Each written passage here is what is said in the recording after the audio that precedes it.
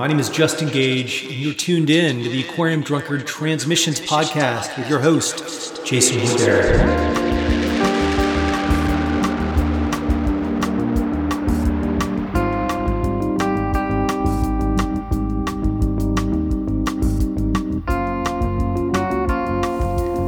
Hey listeners, welcome back to Aquarium Drunkard Transmissions. Thanks so much for joining us. I'm your host, Jason P. Woodbury, and today I'm joined by Max Turnbull of Badge Epic Ensemble. Last year, BEE released two great projects: the remix album Clouds of Joy, Chance of Rain, a collaboration with producer Lamping and rappers Boldy James, Theo3, and others, and the original record Clouds of Joy, which landed on the Aquarium Drunkard Year in Review Best Of list.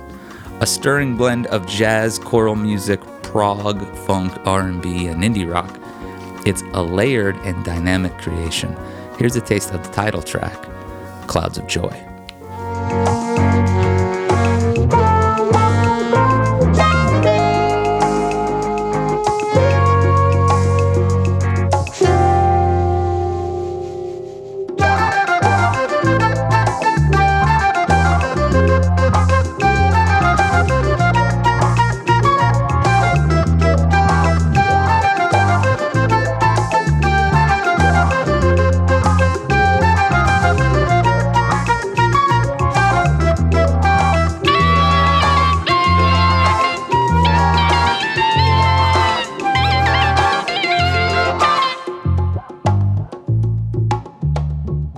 When I interviewed Max for Aquarium Drunkard back in 2021, he said, "I like the idea of music as a communicator for philosophic or spiritually inclined ideas."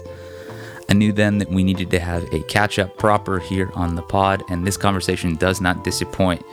We talk about Max's work with his wife, Meg Remy of US Girls, his lifelong hip-hop influence, and the myriad and mysterious ways music connects to listeners. One note, we did speak before rapper Boldy James's January car accident in Detroit, which is why we don't remark on it in this discussion when we're talking about his contributions to that remix album. Thankfully, Boldy James is on the mend, and we send him healing and love. This was a great discussion, but before we roll tape here, at Aquarium Drunkard, we believe that music impacts and shapes our consciousness, and that a healthy music media ecosystem should have lots of kinds of music publications, not just ones chasing clicks and covering the same new releases as everybody else before moving on, churning through the endless burn of content. If you agree, you can support what we're doing at Aquarium Drunkard. We're creating an online music magazine, podcasts, radio shows, mixtapes, record releases, our great TV-style program, picture show, so much more. And if you dig that, and if it makes your listening life better, you can help us keep doing it by heading over to our Patreon. You'll get access to cool stuff, but more than that, you'll be able to just support this thing that hopefully you're able to return to a couple times a week for something fascinating and great to check out and listen to. All right, here's Max, Badge Epic Ensemble. This is Aquarium Drunkard Transmissions. Thanks so much for listening. Let's do it.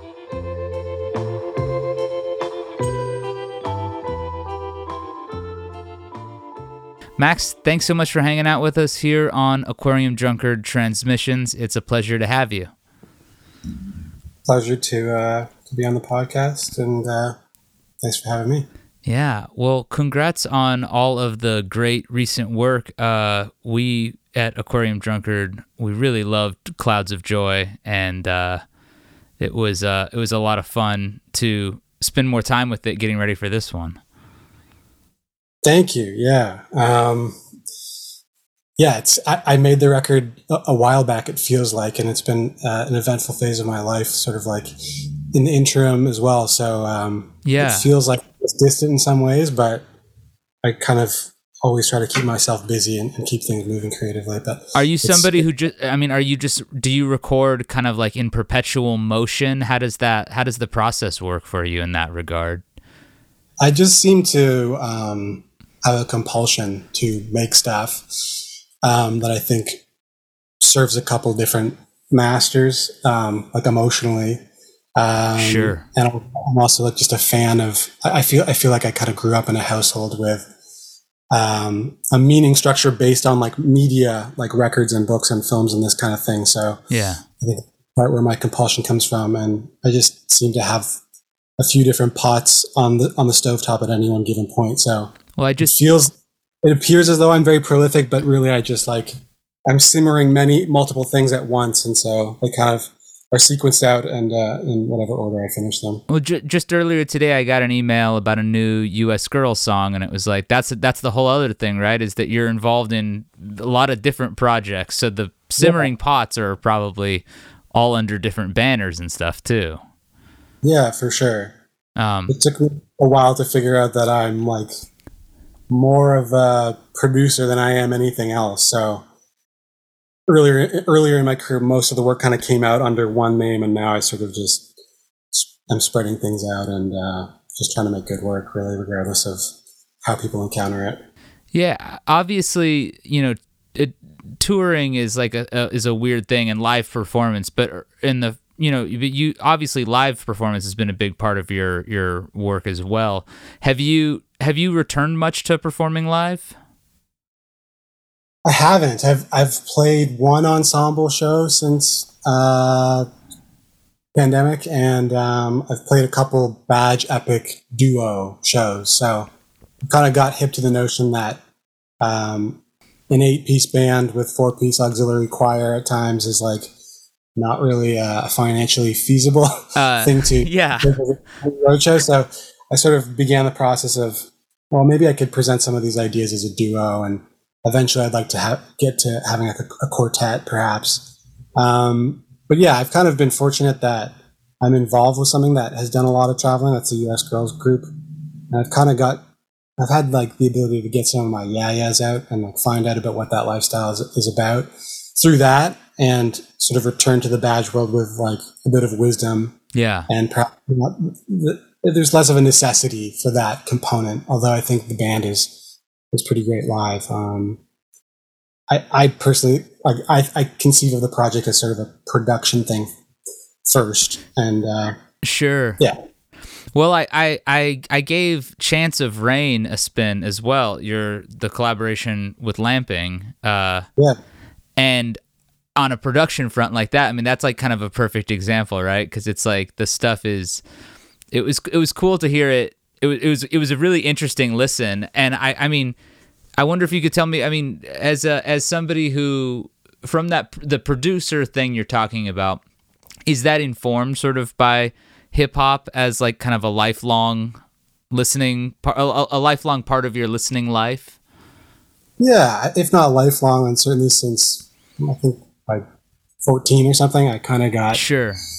When Mad Villainy came out, they were on the cover of like my local alternative weekly, and that kind of was what turned me out into really appreciating rap and hip hop. And I think that's been sort of the through line in a lot of my different projects. I made a lot of records as Slim Twig, and the first of those were like purely just gripping dollar bin records and finding little loops and making beats on like a little Boss sampler. And I really think of the Badge in some ways as sort of a return to that ethos, although it's like not always involving sampling records. And if it is, it's sort of sampling our own records now. I occupy a space in the group of Badge Epic Ensemble. I sort of conceive of it as the Wu-Tang model of like, I'm RZA, and it's my job to cast all of these wonderfully charismatic instrumentalists in roles that really suit them and allow them to kind of be themselves. So I just sort of allow things to happen in the context of who I have attached to any given project. And of course, like materially, like a lot of the influence and stuff has come from that same well of music that rap samplers or producers have been drawing from for almost 30 years at this point, like jazz and funk and soul and sort of latter day, like I really feel when I look at more contemporary music producers, like someone like The Alchemist is someone I really relate to. Yeah. As far being interested in prog and library and soul and funk, and sort of drawing a through line through his personality through all these different kind of modes. Yeah, I saw that the one of the records The Alchemist produced in 2022 was on your favorites list for. I think maybe I read that over at Brooklyn Vegan, your favorites of last year, and I saw something they were on that, as was that Charles Stepney record, Step on Step. Amazing. That's absolutely one of my favorite records of the last couple of years, really. I listened to that just pretty compulsively. Yeah, that record's wild. I think with the sort of reissue culture thing that's been bubbling for the last 10, 15 years, we kind of have like this shadow music economy where like discoveries that were recorded almost in a time capsule capacity are now like new music, So right. That Stepney record, or like the Marcos Resende and Index record that came out. Yeah. Like the record that was pitched to CTI, they didn't want to release it at the time. Right. Comes out in 2020 or whatever, and it's like a masterpiece of Brazilian funk. So I don't know. I think I think internet culture is obviously charged that sort of reissue market, and I think for people who are really interested in the kind of like human feeling music, like music that's capturing the spirit of a group of people, because a lot of contemporary music is less oriented around that, and capturing that, I feel like there's a weird shadow economy of like digging new stuff that was recorded in that kind of heyday. So the Stepney is, similar to that, not a group of people, but like obviously that record captures something very soulful. Yeah. And more than any of the like signifying qualities of funk or soul or library, any of these things, like that's what I'm interested in, is trying to capture the spirit of this group of musicians whom I've done like a number of sessions with at this point. Yeah. Yeah, I mean, obviously that comes through in the sound of the group, in the way you're balancing. I mean, a lot of there's a lot of interesting balance happening. I was thinking a lot about how, obviously, Clouds of Joy, there's an explicit reference to joy as a sort of, a subject matter. Multiple songs, it runs through song titles. It's obviously in the title of the album. I was going back, so I was listening to the record, and I was thinking about that concept while I was researching, and I was feeling there are so many parts of the record where that shines through, right? The sort of like ecstatic hopefulness and optimism and joy that is sometimes graspable through music. But while I was reading that, I was reading an older interview with you from Paste magazine by Lizzie Mano, and there's a quote, and so while I'm feeling this feeling, I'm reading, while the habitability of the world disintegrates. That's a quote of mine. Yes, this is a quote of yours. I sense the spiritual realm calmly persists. The world moves through a cycle of apocalypses, and it's up to us each to find this movement either meaningful or banal.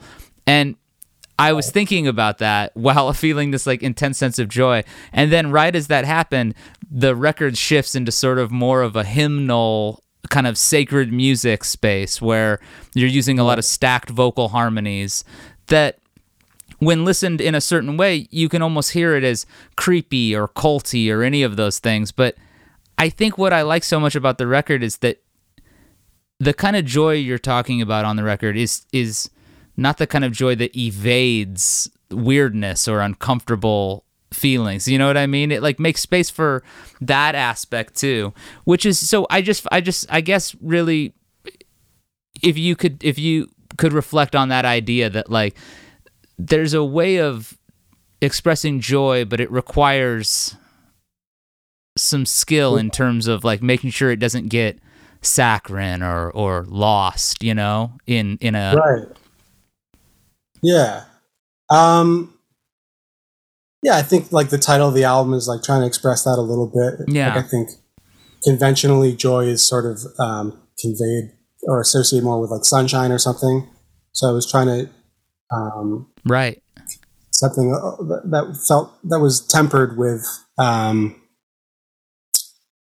the gravity of joy, because I think joy is sort of like at the foundation of what makes us human as far as sensation. It's not something that you can put your hands on, but it's something that feels so distinct as to be more real almost than your material surroundings. And I think the overpowering sensation of that is because it is such a dynamic flavor. Like, yes, joy is sort of like apex of your happiness, but it's only made legible through an awareness of the darkness, you know? Like, yeah, absolutely. I forget what author said it, but like the back of the mirror is sort of the thing that gives coherence to the front of the mirror, the back of the mirror being black, you know? Yeah. So yeah, personally, you know, when I was writing the record, my wife was pregnant with twins and gave birth to the twins after the record had been written, but before we'd recorded it. And I was just really feeling this sort of like fear and terror and panic that comes with the fruition of something that's just overwhelming and beautiful. Yeah, just kind of coming from life experience there a little bit. I mean, I think that's really beautiful because, you know, I think it gets. I don't know exactly how you would describe your spiritual life, or if you have specific terms. Do you have like?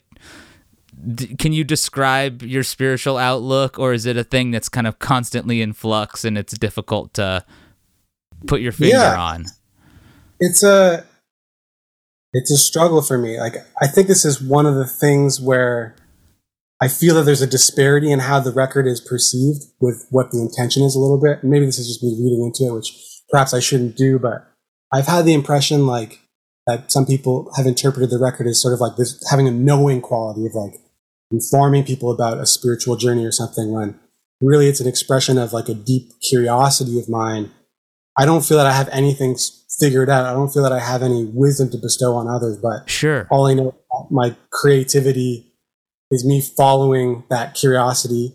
And the older I get and the more kind of grounded I am with my creative work, the more I come to realize that the curiosity that I'm following in my work is an expression of my spiritual identity. So yeah, I'm not like dogmatic in any sense about that quest. I feel right now like I'm inspired by a lot of like Taoism and Taoist texts, and an image from that tradition is sort of water trying to find its level. So that's what I'm trying to do as a person, like interpersonally with my family and my loved ones and my collaborators and my communities, like find where I'm best suited. And same goes with the music. Like, I have certain skills. Often I'm frustrated by the ones that I have versus the ones I wish I had. And my music sometimes is sort of like the exploration of that dynamic, that set of curiosities and interests and frustrations and where they interface. Yeah.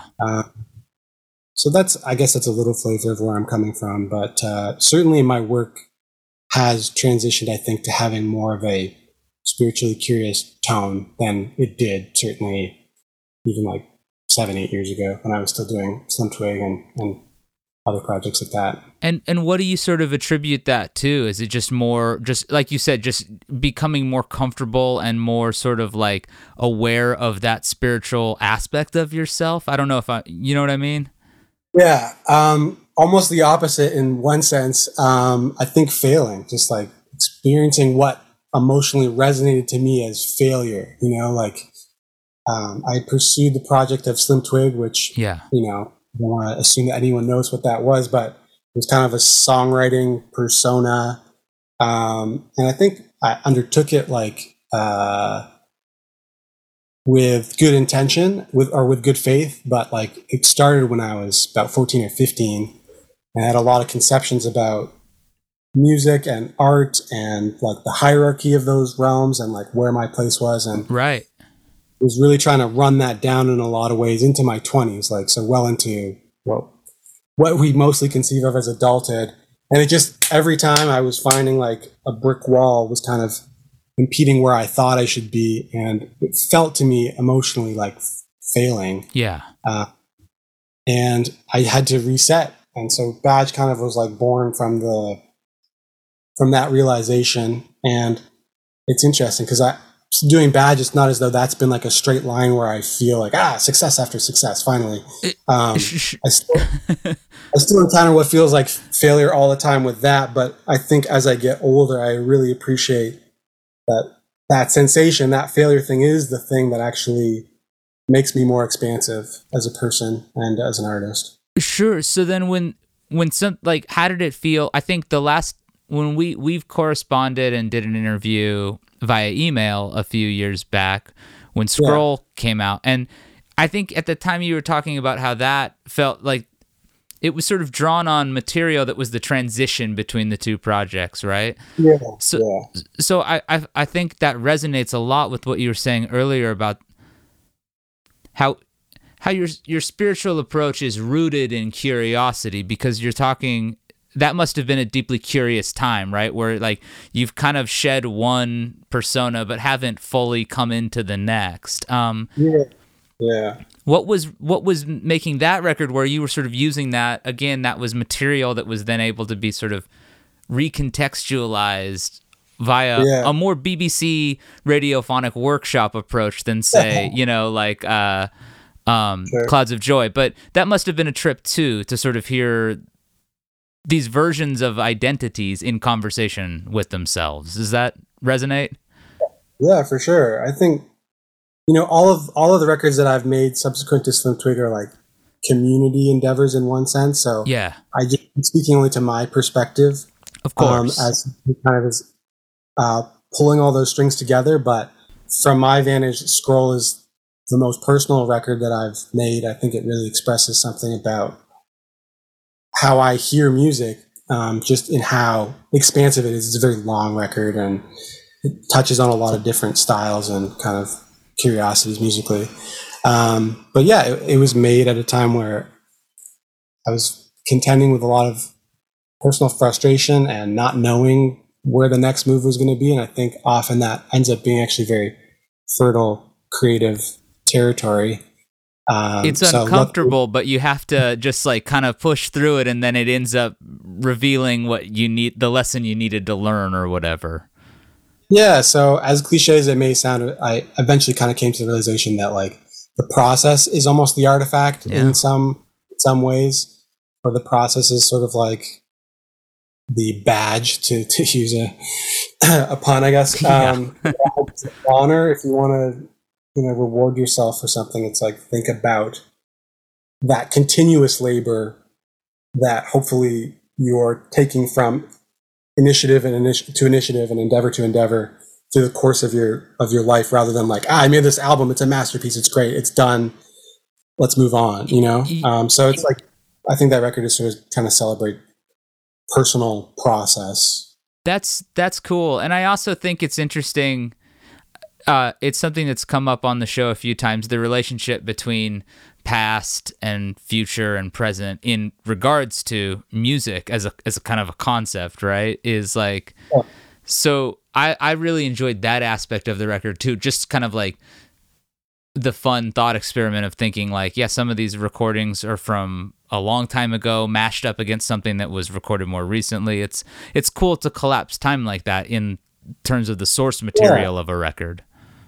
For sure. I mean, some of that stuff was like material that I had initially earmarked as like another Slim Twig album. Right. And some of it was clearly like made in the process of making Badge Epic Ensemble stuff. And then in the middle, there's like a lot of materials is called from a session I did with the Cosmic Range, which is a group that I'm a part of that's less active now, but sort of helmed by my friend Matt Doc Dunn. Yeah. He's a little bit older than me and sort of like took me under his wing in the sense of like maybe could sense I was having some frustration in Slim Twig and was like, come play guitar. Yeah. In the thing that's a little more freeform. And that was one of the seeds that kind of helped me develop like, oh, you know what? I can actually just make music that has a little bit more freedom to it. And it's maybe a little more representative of like where my curiosities and interests are lying. Cause I think by the Slim Twig process, I felt that like I had to be lead singing all this material or something, even though I wasn't really listening to that much singer-songwriter music at that stage in my life. So sure. Anyway, Skullpop like runs the gamut of, as you say, future, past, and present, which is also the title of a Badge Epic Ensemble collection. So right. I guess I've been thinking about that same concept. It's all in there, and the future part of it is so fun for me to consider, because songs come around in weird ways, and as you were talking about reissue culture, I mean, the idea of like, will a song eventually find its audience? I think that's such a compelling thing to like kick around, such a compelling idea, because I don't know. I guess I do kind of believe it, but it's not on the timetable of, like capitalism or commerce sometimes, obviously. But I do. Yeah, I like that idea, and it's a way of, it's a way of thinking about music that is so far removed from the capitalist thing that it feels refreshing and exciting to me, Yeah, I feel like even extending that thought, it's like, it's not even that it's not on the timeline of capitalism or whatever. It's just that capitalism is often the mode by which we think we've perceived the audience being found. Like I think of like, I was listening to a podcast the other day that was talking about the Cramps having had a song on this Wednesday. I don't know anything about this TV show, but there's some huge TV show that some Cramps song was just on. Yeah. And then like all of a sudden, millions more people. Same thing that happened with the Kate Bush thing on Stranger Things, right? It's so tempting to be like, aha, finally, the moment arrived where the audience has been unlocked or something. But I think the reality of the situation is, if we can refer to it as such, is more that it's not for the artist to know who or what that audience is. It might be that Clouds of Joy finds its greatest resonance or has already found it with someone in a very private moment. 100%. Caught them on a walk at dawn or something and just like really resonated, and that sensation which I've had many times in my life, where you're listening to music and then you just well up with tears and you don't know why. Like to me, that's it finding its audience, but it's unquantifiable because people don't write to Maximilian@gmail to say, hey. No, seriously. I while you were saying it, I was thinking, I was like, yeah, Peter Gabriel's song Red Rain could be on the next season of Stranger Things and blow up. And that'll be one kind of sort of success metric. But what about the time I was on a treadmill listening to it and I just started uncontrollably sobbing? Like, what about that? No one will never know about that unless we share that stuff with us, which is why I like doing this show. Yeah. What about those gains in the gym when you're on the treadmill and that's the real resonant moment? No, 100%. It's like it's such an interesting thing that. To think about even how much that metrics of success, failure, those feelings we feel is just tied to that stuff, and the spiritual sort of side of music and the spiritual element that is present, that also speaks, I think, to those unquantifiable sort of interactions or experiences, or maybe unconfirmable, or whatever other word you want to use. Anecdotal is always the word that gets used, in so many questions or whatever, but it's like, what else is there?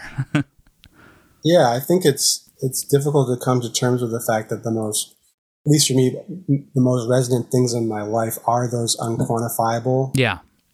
They're like emotion based or sensation based, or like the awareness of a fortuitousness taking place, Sure. Sure. And in music, that it's probably a beautiful way to constantly experience that, it's like putting you in touch with that flow, I think. It can, I think music can also be a distraction, for someone at the right or wrong moment. Like, sure, I'm someone who has music on all the time. Like, I'm looking at you with a wall of records behind you and I'm like, that looks very familiar. Yeah. And, I'm basically just bopping around with my sons all day with records on. And sometimes I'll just catch myself and wonder, like, is the music on so that my mind is occupied by that sensory thing? Is that my version of like being addicted to a smartphone or something? Because I think, we know in our culture that we have media, of which music is a part. We have constant immediate access to it. And like, wow, that is amazing. obviously I think anyone, if they think about it for a second, can perceive its drawbacks as well. But yeah, I don't know what. No, I mean, I think that's a great point, and it is. It's like the classic Twilight Zone thing, right? Like the time enough at last, where he has time to read all the books because the world has ended, and then his glasses break or whatever. It's like something like Spotify or just any of it, just the concept of streaming and us having this endless access to stuff. Of course, it's so easy to understand. Wow, what a world of possibility that is, and it's helped with the rediscovering of old works because there's a way to reach that new audience. But like you said, the drawbacks are clear and it's weird. And everybody, as we're navigating, okay, what kind of relationship should I have with my phone? What kind of relationship should I have with the internet? That's forcing people to ask those same questions about music. And lots of people didn't hang on to physical media. So I think that's a weird negotiation that people are making right now. Yeah, I've been having this conversation with some friends lately because, obviously in my milieu, it's like not uncommon at all for like records and books and films to be, as I was sort of saying at the beginning of our conversation, like these sort of cornerstones, like of identity, especially for younger iterations of oneself. And now I feel like we're kind of living through a moment culturally where there's a bit of an extinction happening with film and with records, at least, not with like the moving image and with music necessarily, but like the modes in which those things have been broadcast essentially, or packaged, however you want to put that. And it's hard not to feel culturally that that's a shame or something, although perhaps it shouldn't be. I don't know. I'm just struck by like the vastness of like a Spotify or something. There's almost something discouraging about it because like your nose is up close to the fact that each kind of contribution to the tradition of music is sort of like this little drop in the bucket. And also there's like a little digital meter quantifying how piddly that drop is, So I don't know. I'm personally trying to just divorce myself a little bit from trying to imagine how the music should be consumed or how it might be encountered, and just think of it more as an extension of my life circumstance and what's giving my life coherence and meaning. Yeah, I mean, that's all there is to be done in some ways, as an artist. I mean, I think, in this situation, I don't know. I mean, you could try to sell out, but I mean, what does that even equal anymore? Yeah, I mean, if I had been offered the opportunity, I probably would have taken it, whatever that even is. Yeah, who knows? Yeah. And still, I probably, like, if an advertisement really wanted my song, I think I would struggle materially to say no to that. Well, how could it's you've got a family, you've got responsibilities. Yeah. That's a big, it's a part of it. Yeah, I don't know. Increasingly, like maybe we could just ward off this dark turn in the conversation, but I think just like the way that the industry has trended, even subsequent to the pandemic and stuff, is just so much different from even before then, when things felt difficult already. So, of course, ward it off. I think I would just say there's nothing is ever just entirely negative, and I think there's a sort of liberatory aspect to this, where like I'm feeling, even since putting out Clouds of Joy, like. Which is to say, distinct from precisely what my mindset was when making that record. Like now, I feel more so than ever, just make precisely what I want to make and exactly what my curiosity is leading me to, without cutting it with any other substance. Yeah, because there's no point in doing it otherwise. It's not like if I try to manage the product, it has a better chance of going viral, quote unquote. You know what I mean? It's just like... Sure. And I mean, you could go down the endless road of trying to figure out exactly what to do, but it's at what cost, it's the gain the whole world and lose your soul.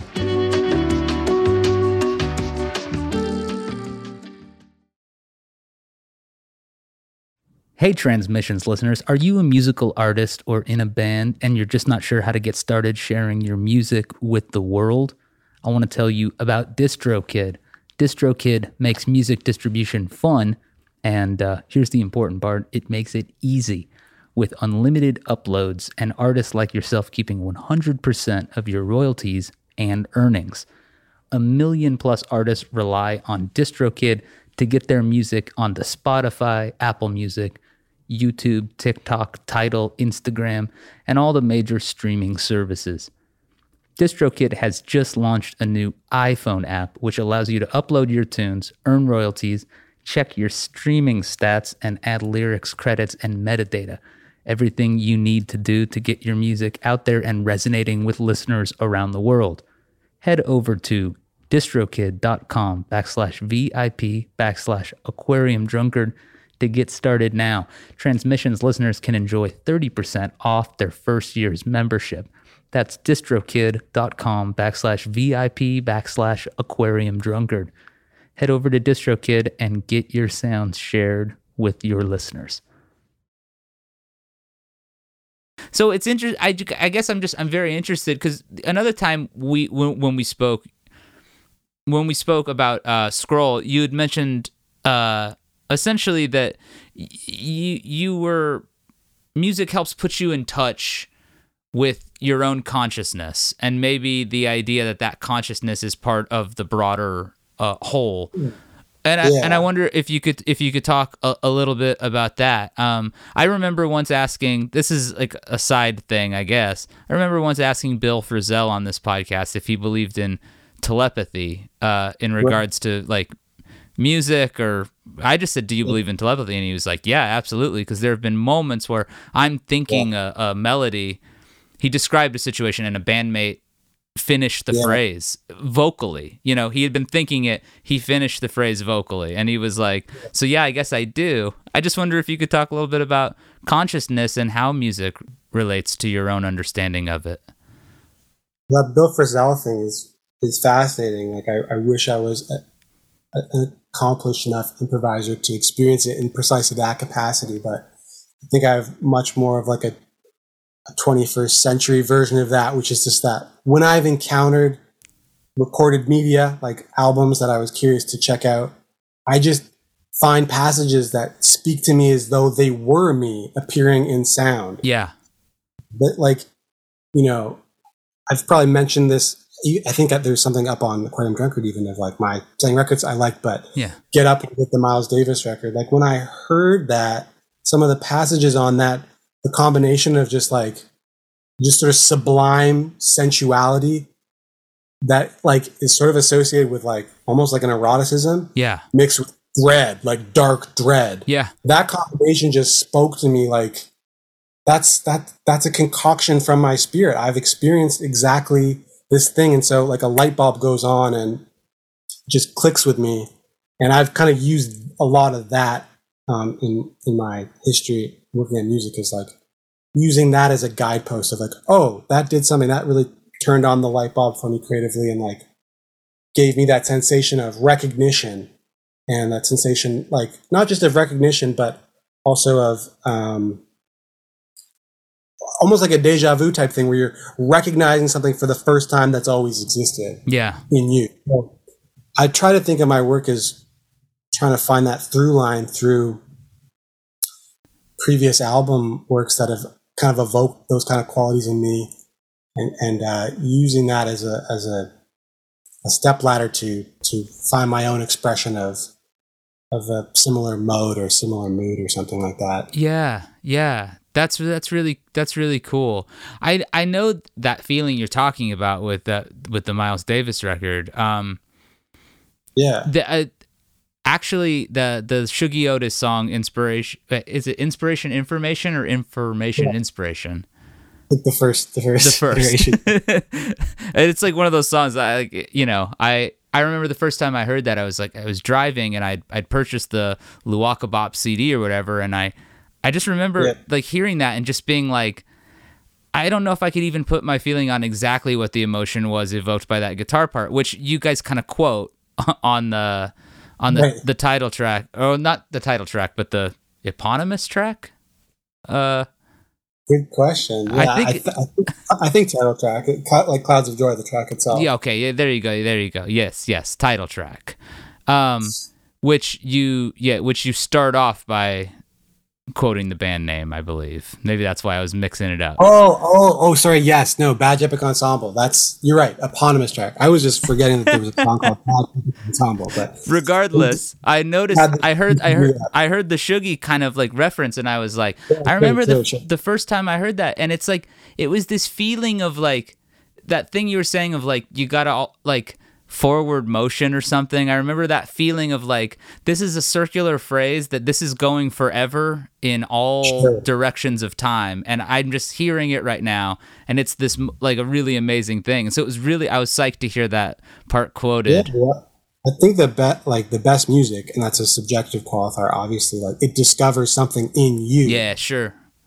And I think the only way to do that is sort of like going so deep into your particular microcosm of what you can offer as a musician or producer or whatever. Right. That kind of a macro thing opens up. Yeah. You know? Yeah. But I think if you're aiming at the macro, like often it's like the We Are the World type thing. It ends up as a platitude. But if you get so particular and so granular about it, it's going to really appeal to someone in maybe less people, but the people it does appeal to in a much louder way. Yeah, absolutely. I'm trying to encourage myself to just be as freaky as I want to be. And it's funny, I listen to Clouds now and I feel still there's like a little seed in there of like a desire to please other people a little bit. I love the record and I think it's great and I think we achieved something really special, but listening back it's still in there. So I think it's maybe like a lifelong project to finally arrive at that sound that is just free of of any other expectation of how it might strike someone else. Sure. That's interesting too, because that's obviously, it's not that you're not saying that it would in and of itself be like kind of like wholly new or contextless, you know, you're just saying it just wouldn't have any, you know, it's the second sort of who's going to hear this. That's beside the point, kind of. Yeah. The way I'm sort of thinking of it now is just that I want the music to be an expression of the context of my life. Yeah. And obviously that context includes the wall of records that's upstairs in my living room. Like I can't escape that, nor would I want to. But also that context includes like my emotional life, my interest in consciousness, like my role as a father and a son and all those other things. And the deeper my music goes, I think hopefully there's a light being cast through the prism of influence, but the light that's coming through is more of those things that are particular to my conscious experience or something. Yeah. That's fascinating. There's, I know that you, I've read that early on, in addition to like Wu-Tang, you were really into Suicide, the band Suicide. Yeah, for sure. Which record was it? I mean, was it mostly the first one, or were you sort of into a lot more of the discography? Well, I got into the discography after seeing the first one. Like I had a subscription to Spin Magazine as like a 13-year-old. And there was like a Thurston Moore's favorite records or whatever. And that was kind of like maybe the wiggiest one. And I was just a very curious listener. So like Sonic Youth, Jump Frog from there to Suicide, and something just immediately, that recognition thing of like, how did they know? They knew something about me, or I'm discovering something about myself through the encounter with the music. Something probably terrifying if we're talking about that record. Yeah, for sure. But also thrilling and really confident. It's such an incredible record. I still can't get over it that here were these dudes who were, you know, older by punk standards, you know, just letting it rip. That's sort of what you're talking about, I think. In the that's pure them. Almost a perfect example in the sense of like, yes, their energy is being cast through the prism of rock and roll, a very established signifier that everyone can kind of recognize. Oh, leather jackets, big sunglasses, just like aggressive power chords on the organ. Yeah. No, exactly. Screaming and getting in people's faces. But it's cast, what the actual substance that's cast through that prism is their life experience. And I don't know, something to do with like the sort of fear and exhilaration of like New York at that time, which by things I've, is substantial. It seems, yes. So yeah, it's deeply idiosyncratic, even though you could also, by another mode of hearing it, be like, they like Elvis. You know what I mean? Like, totally. Oh, these guys like doo-wop. Yeah, exactly. They fucking love doo-wop. They do love doo-wop. I mean, them and the Ramones, all those bands. It's the girl group and doo-wop. I mean, Suicide. Yeah. They play like a girl group constantly. It's one of my favorite things. Yeah, that's such a cool record. But I mean, that speaks to that intensity. You're interested because there are moments of great like intensity on Clouds too, where you hear like the band really just like churning and that kind of roiling thing. So it's cool. That was there for you right away. I mean, that sort of interest in, I guess, a kind of ecstatic, I think, and obviously, being turned on to Suicide as a younger person, like a big part of what I recognized was, that intensity that one can have and just channeling it through not having a virtuosity necessarily. So now at Clouds, where it's like, I think I can safely say the record is very virtuosic. I didn't play any instruments on it. I just did a lot of the composing and produced it. So I find it funny because I still relate much more to that sort of Alan Vega, Martin Rev thing where it's concerning like a technical capacity. Like to me, it's like a very funny joke that I'm the quote unquote band leader of like a fusion ensemble or something, but by one cast. Because that's not your. That's not me. Vocab, that's not kind of. So, yeah. Well, I'm always sort of like self-consciously like centering it around like it's my imagination is really what I put into this, and like I really relate to like if I have a virtuosity, it's like using my ear, and I just that's why I relate to that kind of like more that hip hop production mindset. Because that is what that is. Yeah, absolutely. That's a great way to put it. Who are some of your other favorite hip hop producers? The Alchemist, Madlib, RZA, E-Don, Dilla. Those are like my chief ones. But did you read that? Did you read that Dilla Time book by Dan Charnas? No, I've not read that. Yeah, I'd love to read that. Highly recommend it. Highly recommend it. Fascinating stuff.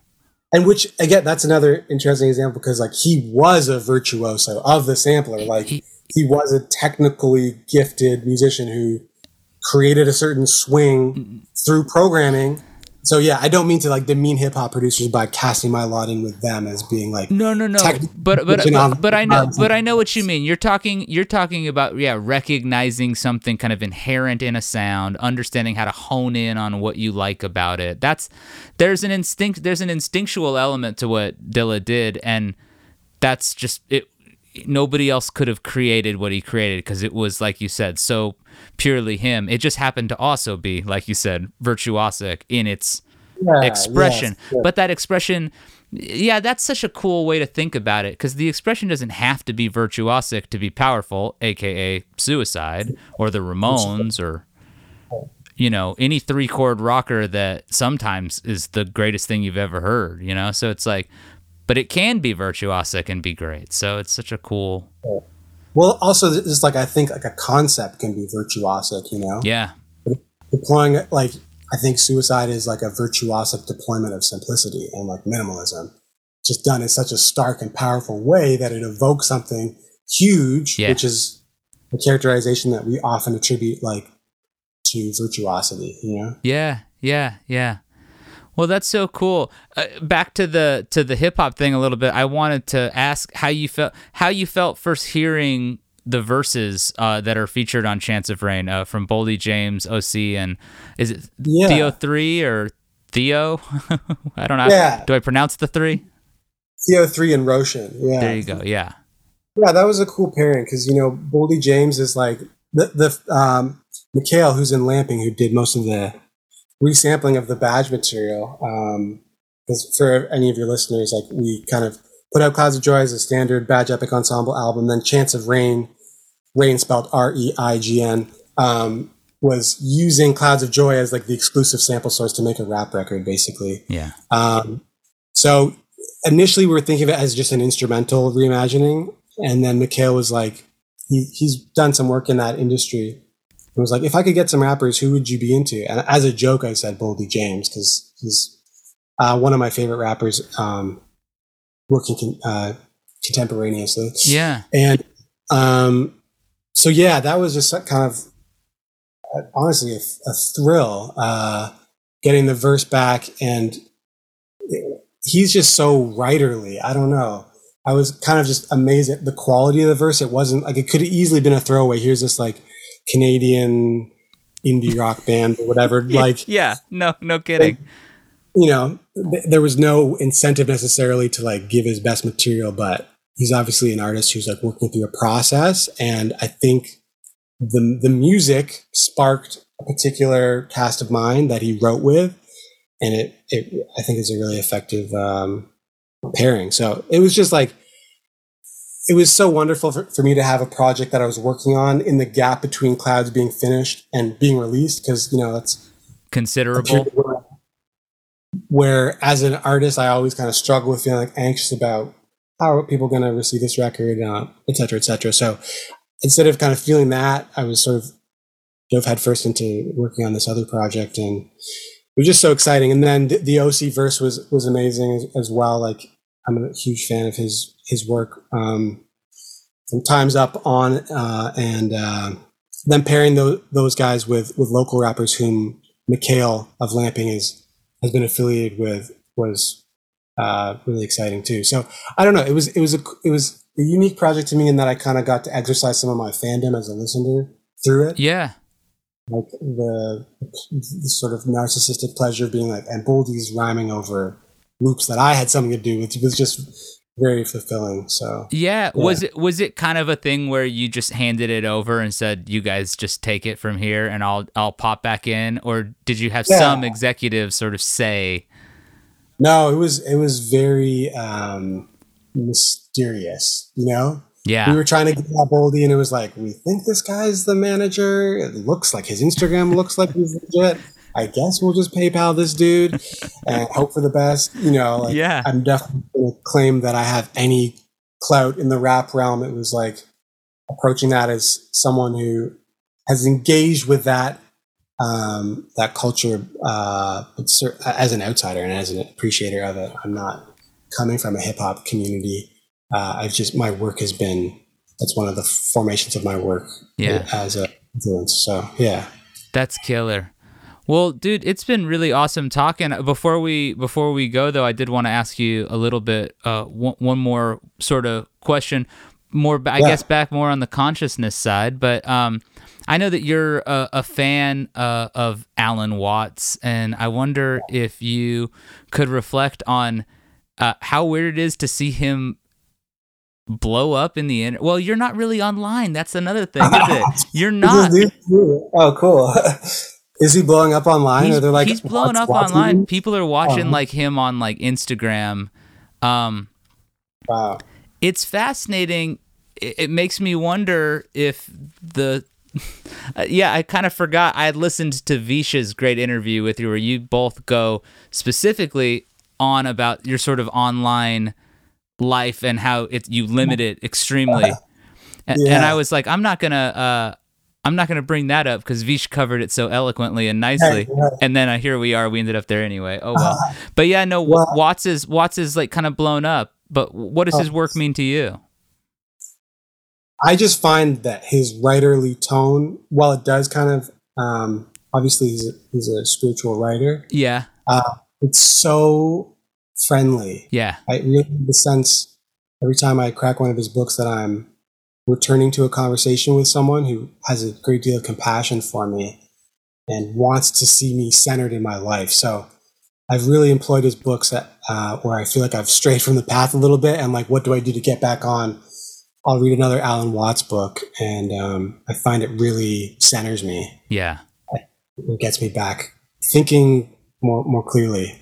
So I think it's really cool that obviously the internet is going to put a lot of things in front of people that they wouldn't necessarily find on their own. And I think that's a great mode of finding out about Alan Watts. I just perversely, I feel like if it was truly effective, it would almost have the effect of everybody getting off.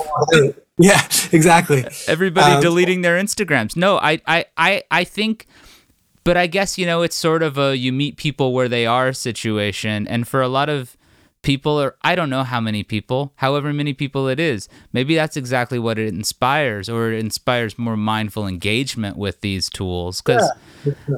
But I think it's his friendly tone though that has a lot to do with he's kind of the ultimate spoonful of sugar guy in a certain way, because his eloquence allows him to say sometimes pretty heavy and difficult things in a way that I personally I'm with you. I receive those in a much more I don't know what it is. It's just effective communication, I guess.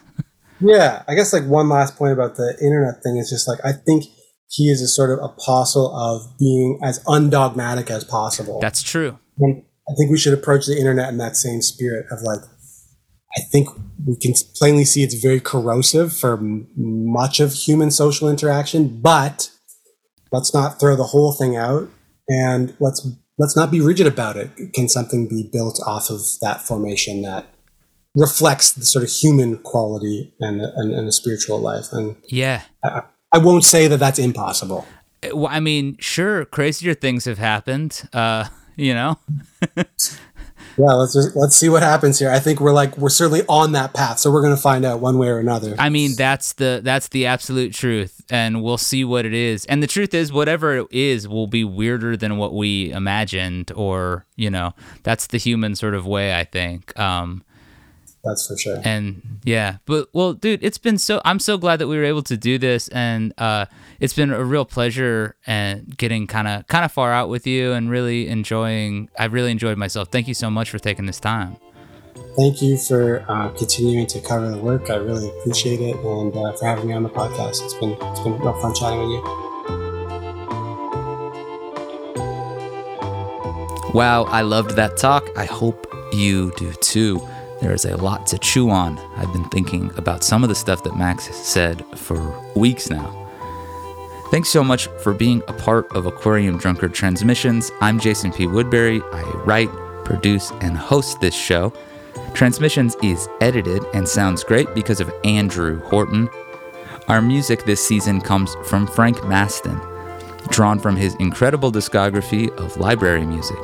You can find more by visiting maston.bandcamp.com. That's maston.bandcamp.com. Our executive producer is Justin Gage, Aquarium Drunkard's founder. Don't miss his radio show, The Aquarium Drunkard Show, on Sirius XMU, Channel 35, 7 p.m. Pacific Time, every Wednesday night. The pod drops in the morning, the radio show drops in the evening. That's the way it works. Aquarium Drunkard Transmissions is part of the Talkhouse Podcast Network. Visit the Talkhouse for more great podcasts, interviews, and other fascinating reads. Please like and subscribe to Transmissions wherever you get podcasts so you'll never miss a new episode. And if you want to make your support official, check us out on Patreon. If you need to hear me talk more, you can check out our fellow Talkhouse label mates over at Dad Bod Rap Pod. I appeared on the show last week discussing the 35th anniversary of Public Enemy's It Takes a Nation of Millions to Hold Us Back. And also featured in that interview is a revelatory talk with Hank Shockley of the Bomb Squad. So how about that? We'll be back next Wednesday with a very special guest, Mr. Mac DeMarco, who joins us to discuss hitting the road, quitting smoking, jazz, and lots more. He's indie rockers Chet Baker, folks. You heard it here. I hope you will return to check that one out. Until then, be well. This transmission is concluded.